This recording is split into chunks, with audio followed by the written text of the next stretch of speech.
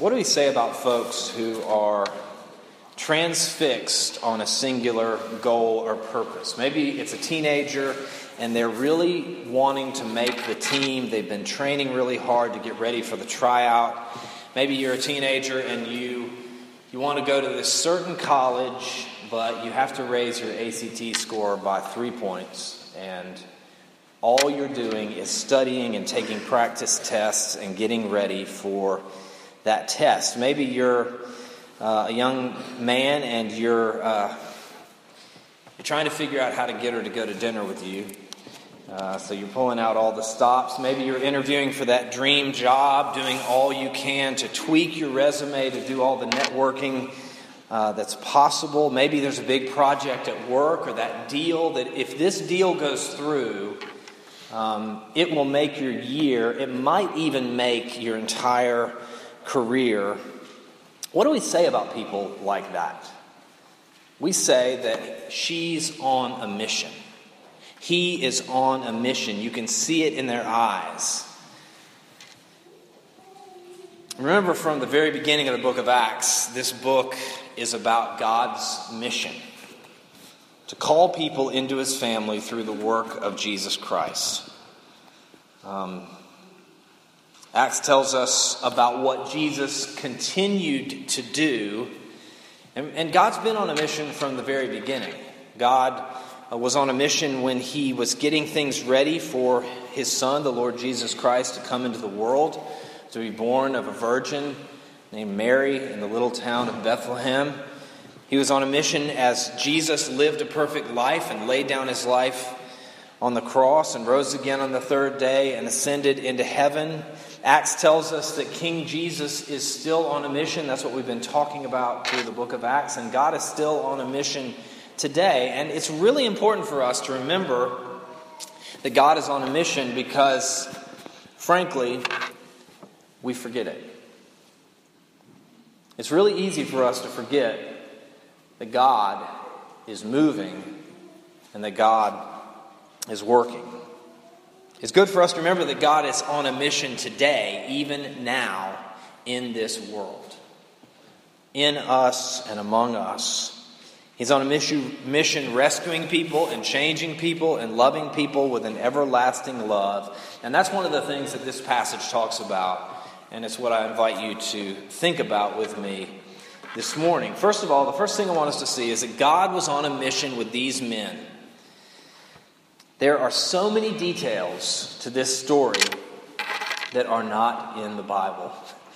There are so many things that could have been told about how Paul met these folks and what happened and how things went down. But in God's perfect plan, they're not mentioned here. But I think there are several things that we can see as we look at Acts chapter 19. First of all, God was on a mission with these men. There were 12 guys that Paul came into contact with. And one of the things that we can see is that God was already working. God was already working. There were 12 men in Ephesus. They came in contact with Paul. The Bible says that they were disciples. They were learners, but I believe they were not yet converted disciples to Jesus Christ. It seems that they were disciples of some form of John the Baptist's teaching. The text tells us that they received John's baptism. They may or may not have had families. They may have been connected to the synagogue where Paul eventually began to teach.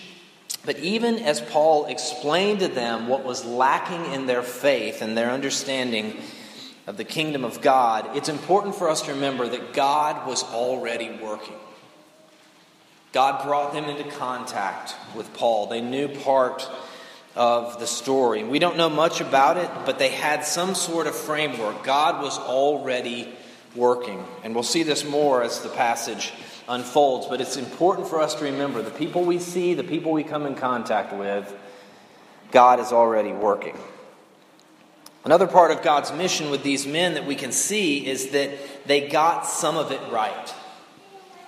As I said already, they were disciples of John the Baptist. They probably didn't see John the Baptist in person, but someone came and told them about the exciting message that John the Baptist shared. Do you remember his message? He told people to get ready, to repent, that the Messiah is coming. God's sending his rescuer for people like us. So these men were waiting for Jesus. They were waiting for God's promised Savior, but somehow that's where their knowledge stopped. That's where their understanding ended. They were looking for the promised one, and they did not know that Jesus had already come, that he already rose from the dead, that he had already ascended into heaven. And as I was preparing for this sermon, I read a story that I think illustrates this. During the later part of the 18th century, many colonists left Virginia and they were headed west. They were going to go over the mountains to settle the valleys that lay far west. And there were several things that stopped many of these people in their tracks. Fear of Indians, the death of a horse, breaking down of a wagon, forced many of these people just to set up camp in the mountains before they made it across to the valleys that they were headed for. For over 20 years, there were certain settlers who saw no colonists at all, until a group of travelers straggled onto their homestead. Naturally, there was much conversation about the outside world, and the travelers asked them, "What do you think about the New Republic? What do you think about the Continental Congress and their decisions?" And the people said, "What are you talking about? We haven't heard of the Continental Congress or the New Republic." They thought themselves loyal citizens and subjects of King George and the British Empire. They hadn't even heard of George Washington or the Revolutionary War. They were off the grid, and they missed this major geopolitical event. And that's kind of what happened here. These guys didn't even know that Jesus Christ was the Messiah. They didn't know that he was the one. But there are a couple clues from the text that they did get part of it right. Paul asked them, "Did you receive the Holy Spirit when you believed?" And they said, "No, we didn't even know that there is a Holy Spirit." It's possible that they had not even heard that the Spirit was something and part of God's plan. Most commentators believe that they had heard of the Holy Spirit, but that they didn't know that people could experience the Holy Spirit in a personal and intimate way. They only knew about John's baptism. They didn't know about the baptism of Jesus and what happened at Pentecost. They just didn't know. These are some of the reasons that I think these men were not yet converted to Christ. They were not yet disciples of Christ, but God was on a mission to them and for them to show them the fullness of his grace through Jesus Christ.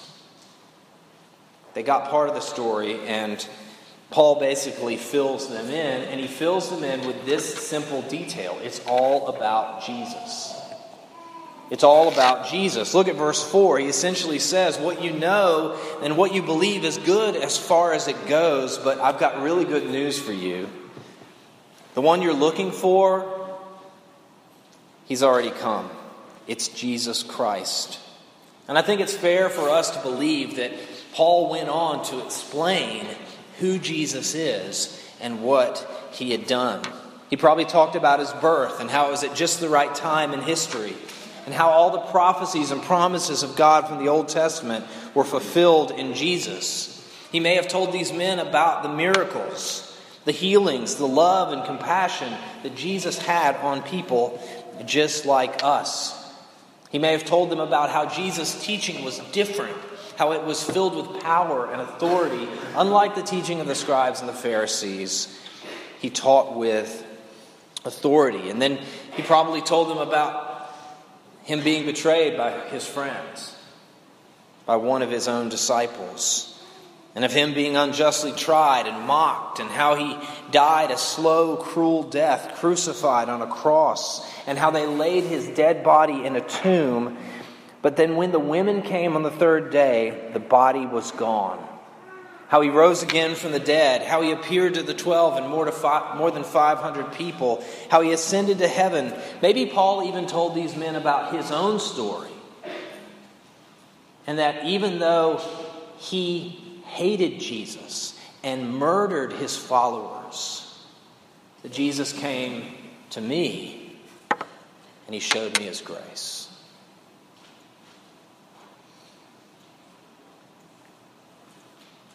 God was on a mission with these men.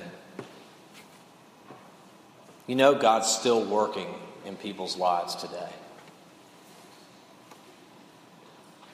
He's working in the lives of individuals all around us. When you come across people, these are some of the basic truths that you can count on. God has already been working. This isn't a guarantee that these people will have faith in Christ or be converted to Christianity, but we know that folks have gone through all sorts of experiences. They've asked what John Blanchard calls the ultimate questions in life. They know deep down that this world, this life, there's so much more to it than a bunch of random atoms. Each person that you meet, each person that you come in contact with has gone through deep and difficult things in their life. Darkness and pain. And they've asked the question in hope and wonder. I wonder if there's more to this world and the world to come. Someone may have already told them about God's mercy and God's grace. They may have already know the gospel message. They may be running away from it like so many of us did. With that in mind, they may have some of it right. They may believe in God and have a desire to be known, yearning within them. That's where we lovingly, winsomely come into people's lives and we talk about Jesus and the gospel. It's all about Jesus. That's the first thing I want us to see this morning, is that God was on a mission with these men. Another thing that we can see from this text is that God was on a mission in Ephesus. Ephesus was an important city in the ancient world. It was a port city. It was a crossroads of commerce and culture. Scott's already mentioned this a few weeks ago. Ephesus was a religious city. It was a religious city where the cult of the Roman emperor thrived. Ephesus supported the temple and statue of Artemis, or Diana, an ancient fertility goddess. Ephesus was also a place where many displaced Jews found a new home. It was an important city, and it's very clear here and in the rest of the New Testament that God was on a mission in Ephesus. Here's some of the ways we know that's true. First of all, God was on a mission through multiple people. It's really interesting when you read chapter 18 and chapter 19 of Acts. You see all these different people pop up. You have Apollos, Priscilla, Aquila, Paul. Do you remember when Apollos went to Corinth? There were some unnamed people that wrote a letter of recommendation for him. There were folks that were all around. God was working on multiple levels with multiple people, through multiple people. And this is really important for us to remember. God was on a mission through multiple people. First, it's important for folks who are the high-energy, influential types. It's a simple reminder that you cannot do it all.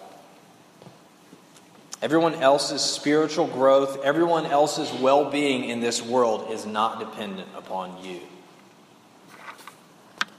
God is working in Ephesus through multiple people, from multiple angles. He's working now through all sorts of folks. Trust that. You don't have to be everything to everyone. In fact, you can't. God didn't make us to be that way. I think another thing that we can see from God being on a mission in Ephesus, being on a mission with multiple people, is to remember that God can use you in His plan, in His mission to love and serve and care for other people, no matter who you are and what your skill set is. He doesn't just use the teachers and the people up front at the church. In fact, you guys could testify to this, some of the most influential and life-changing words and actions come from folks just like you. Friends, brothers and sisters in Christ, neighbors, even strangers who bring a meal, who give a hug, who say they love you and that they're praying for you, people who will laugh with you and maybe even cry with you.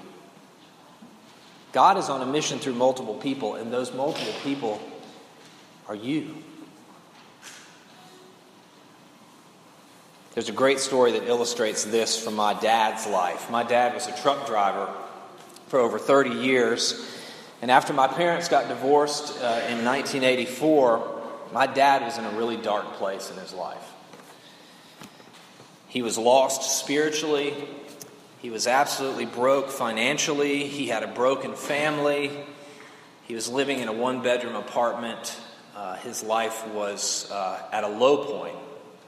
And he and one of his friends that worked with him, they were both driving their trucks kind of together on the same route. And this is way before the age of cell phones. They talked on their CB radios. Breaker, breaker, 19. His friend said, hey, my dad's call sign was Daffy Duck. Hey, Duck, let's stop at this rest area. Let's stop at this truck stop and get a bite to eat. So they pulled off, and this man was younger than my dad. He knew that my dad was sad and depressed and really in a bad place. And this young man was also a Christian.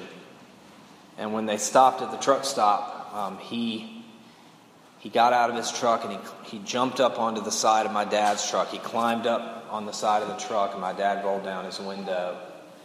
And the man said, Jesus loves you.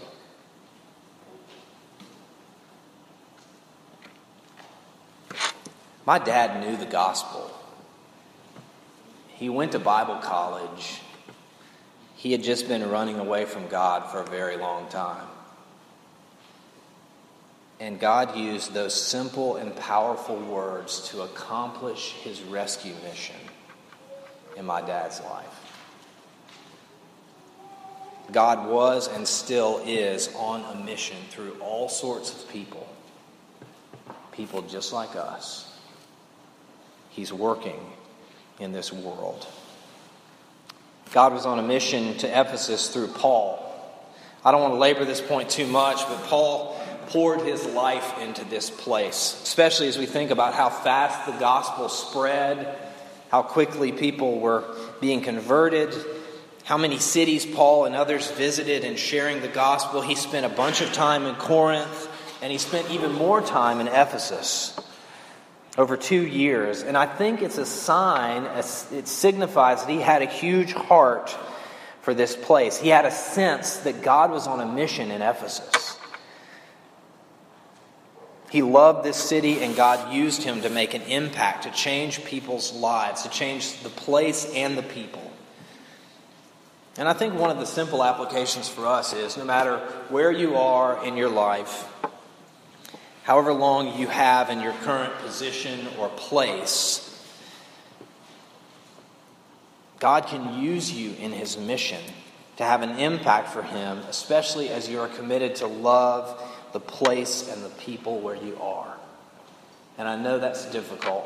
I know that it seems like everything would be better if the circumstances just changed a lot of times in our lives. But God was on a mission to Ephesus through Paul, and part of that was that he spent a lot of time there. He poured his life into this place. God was on a mission to both Jews and Greeks. I mentioned it earlier, but Ephesus was an influential city, a crossroads of commerce and culture and religion. It was a melting pot of cultures and religions. Greeks, Romans, Jews, folks from all over Asia lived there. And one of the striking things from this narrative is that Paul, first of all, preached in the synagogue.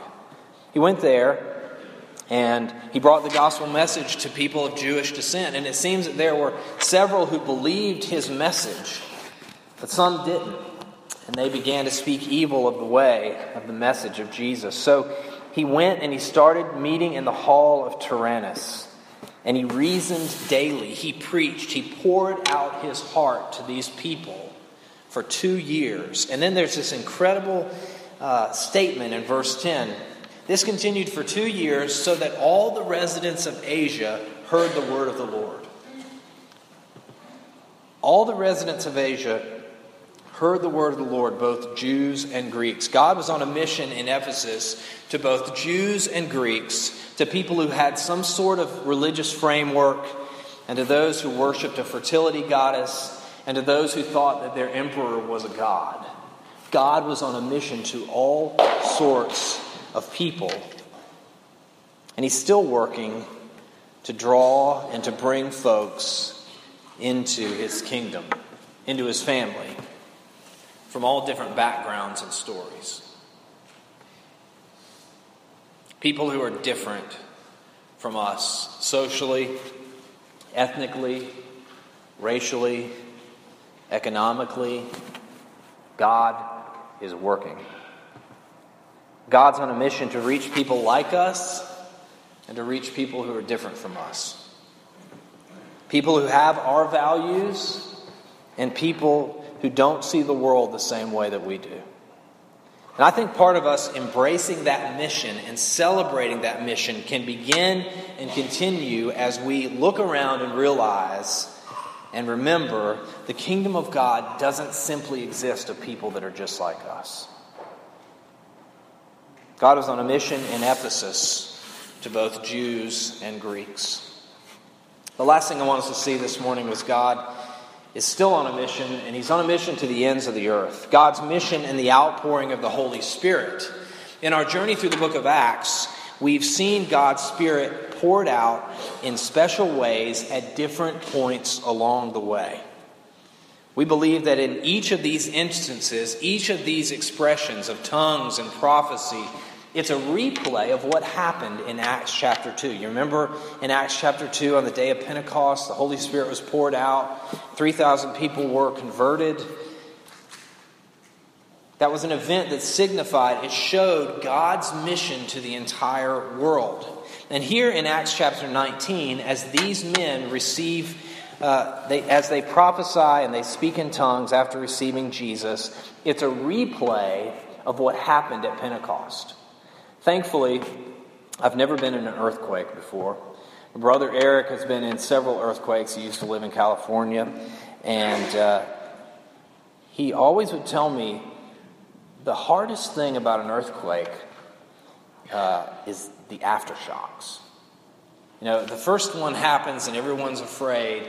And then the aftershocks take place. And they're not as strong as the first one. But you think, oh no, it's happening again. Here we go again. And in some way, what happened in Acts chapter 8, in Acts chapter 10, and in Acts chapter 19 are a result of what happened in Acts 2. They're a replay, a rehashing of what happened at Pentecost, and they're a demonstration that the gospel and God's Spirit is being poured out on people in Jerusalem, Judea, Samaria, and even to the ends of the earth. This is not, in our understanding, a passage that encourages Christians to look for some extraordinary expression of spiritual gifts in their lives, looking for what some call the second blessing. We believe it's a demonstration that the gospel is going out, going forth to the ends of the earth, and that the blessings and fellowship of the Holy Spirit come to folks when they believe the gospel of Jesus Christ.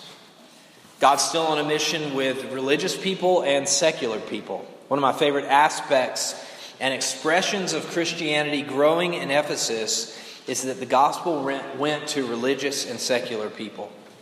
It changed folks who knew very little about God It changed folks who thought they knew everything about God. It changed folks who worshiped Caesar and folks who worshiped money. God is still on a mission calling people into his family, into his kingdom. People who are religious, irreligious, apathetic, cynical, spiritual. He's calling all sorts of people to himself. One of the last things I want us to see this morning is that God is on a mission through the networks in our lives. Personally, think about this. Paul found some people and he started to talk to them about Jesus. We don't know how he found these guys. We don't know where he found them, but he came into contact with people and he moved those conversations toward Jesus and his gospel. Who are the people in your life? Neighbors, friends. Maybe you know folks who your children play on the same sports team. They go to the same school. Whose paths do you cross? Co-workers, people from the neighborhood association. Maybe you go to the same gym. You're part of the same dojo. I don't know. But shouldn't we be thoughtfully, prayerfully thinking about those relationships, those people? And our Christian faith, the life and hope that we have in Jesus Christ, can and should be a normal part, a hopeful part of our lives and our stories. God is on a mission through the networks in our lives, through the people that we know. God's on a mission locally. This happens formally and organically. We have concrete connections with ministries all over our city. Hope Ministries, Christian Outreach Center, the Gardier School. We also have friendships and connections with other people and other folks and other churches where we can meet someone and then say, you know what, I have a friend who may be able to help you with that. They've gone through the exact same thing. They've dealt with that problem at work. They know something about fighting an addiction like you're dealing with. We have a network of people locally. Regionally, we know Christians and have a network all over the place. Oh, you're moving to Birmingham? We know people there. I know the pastor of this church. You ought to look him up. This happened last week. We have one of our church members who's doing military training in Columbia, South Carolina. He texted me earlier this month and he said, where should I go to church? God's on a mission. You're going off to college. You need to look up the folks with RUF or other campus ministries to be connected there. Regionally and globally, God is at work. We support, we pray for, we're part of the mission teams of missionaries literally all over the world. God's on a mission through the networks in our lives. God was on a mission with these folks. God was on a mission in Ephesus, and God's still on a mission in this world with us. One of the greatest privileges we have as human beings, as God's people, is that we get to be part of His story. We get to be part of this mission. I've used this illustration before. I'm sorry. I think I only have about 5 illustrations that I use. It's about a documentary that I saw in the last few years about folks that were connected with the U.S. space program back in the 50s and 60s. And they interviewed people, all sorts of people, astronauts, people who worked in mission control, engineers, scientists, mathematicians, folks who worked in the factories that made the parts that went into the spacecraft or even the space suits. They interviewed people that worked in the cafeteria at NASA. And they almost all said something like this: I knew I was part of something bigger than myself. I knew that I would never be connected with something this big, this exciting in my life again. They had what seemed an impossible goal, and they were able to accomplish it. Being part of God's family And part of God's mission is a calling that is incredible. It is an awesome privilege that we get to be part of calling other people, men and women, boys and girls, to have faith in their Creator and their Redeemer, Jesus Christ. God is on a mission with these men. He's on a mission in Ephesus, and He's on a mission to the ends of the earth, and He's on a mission with us. Let's pray.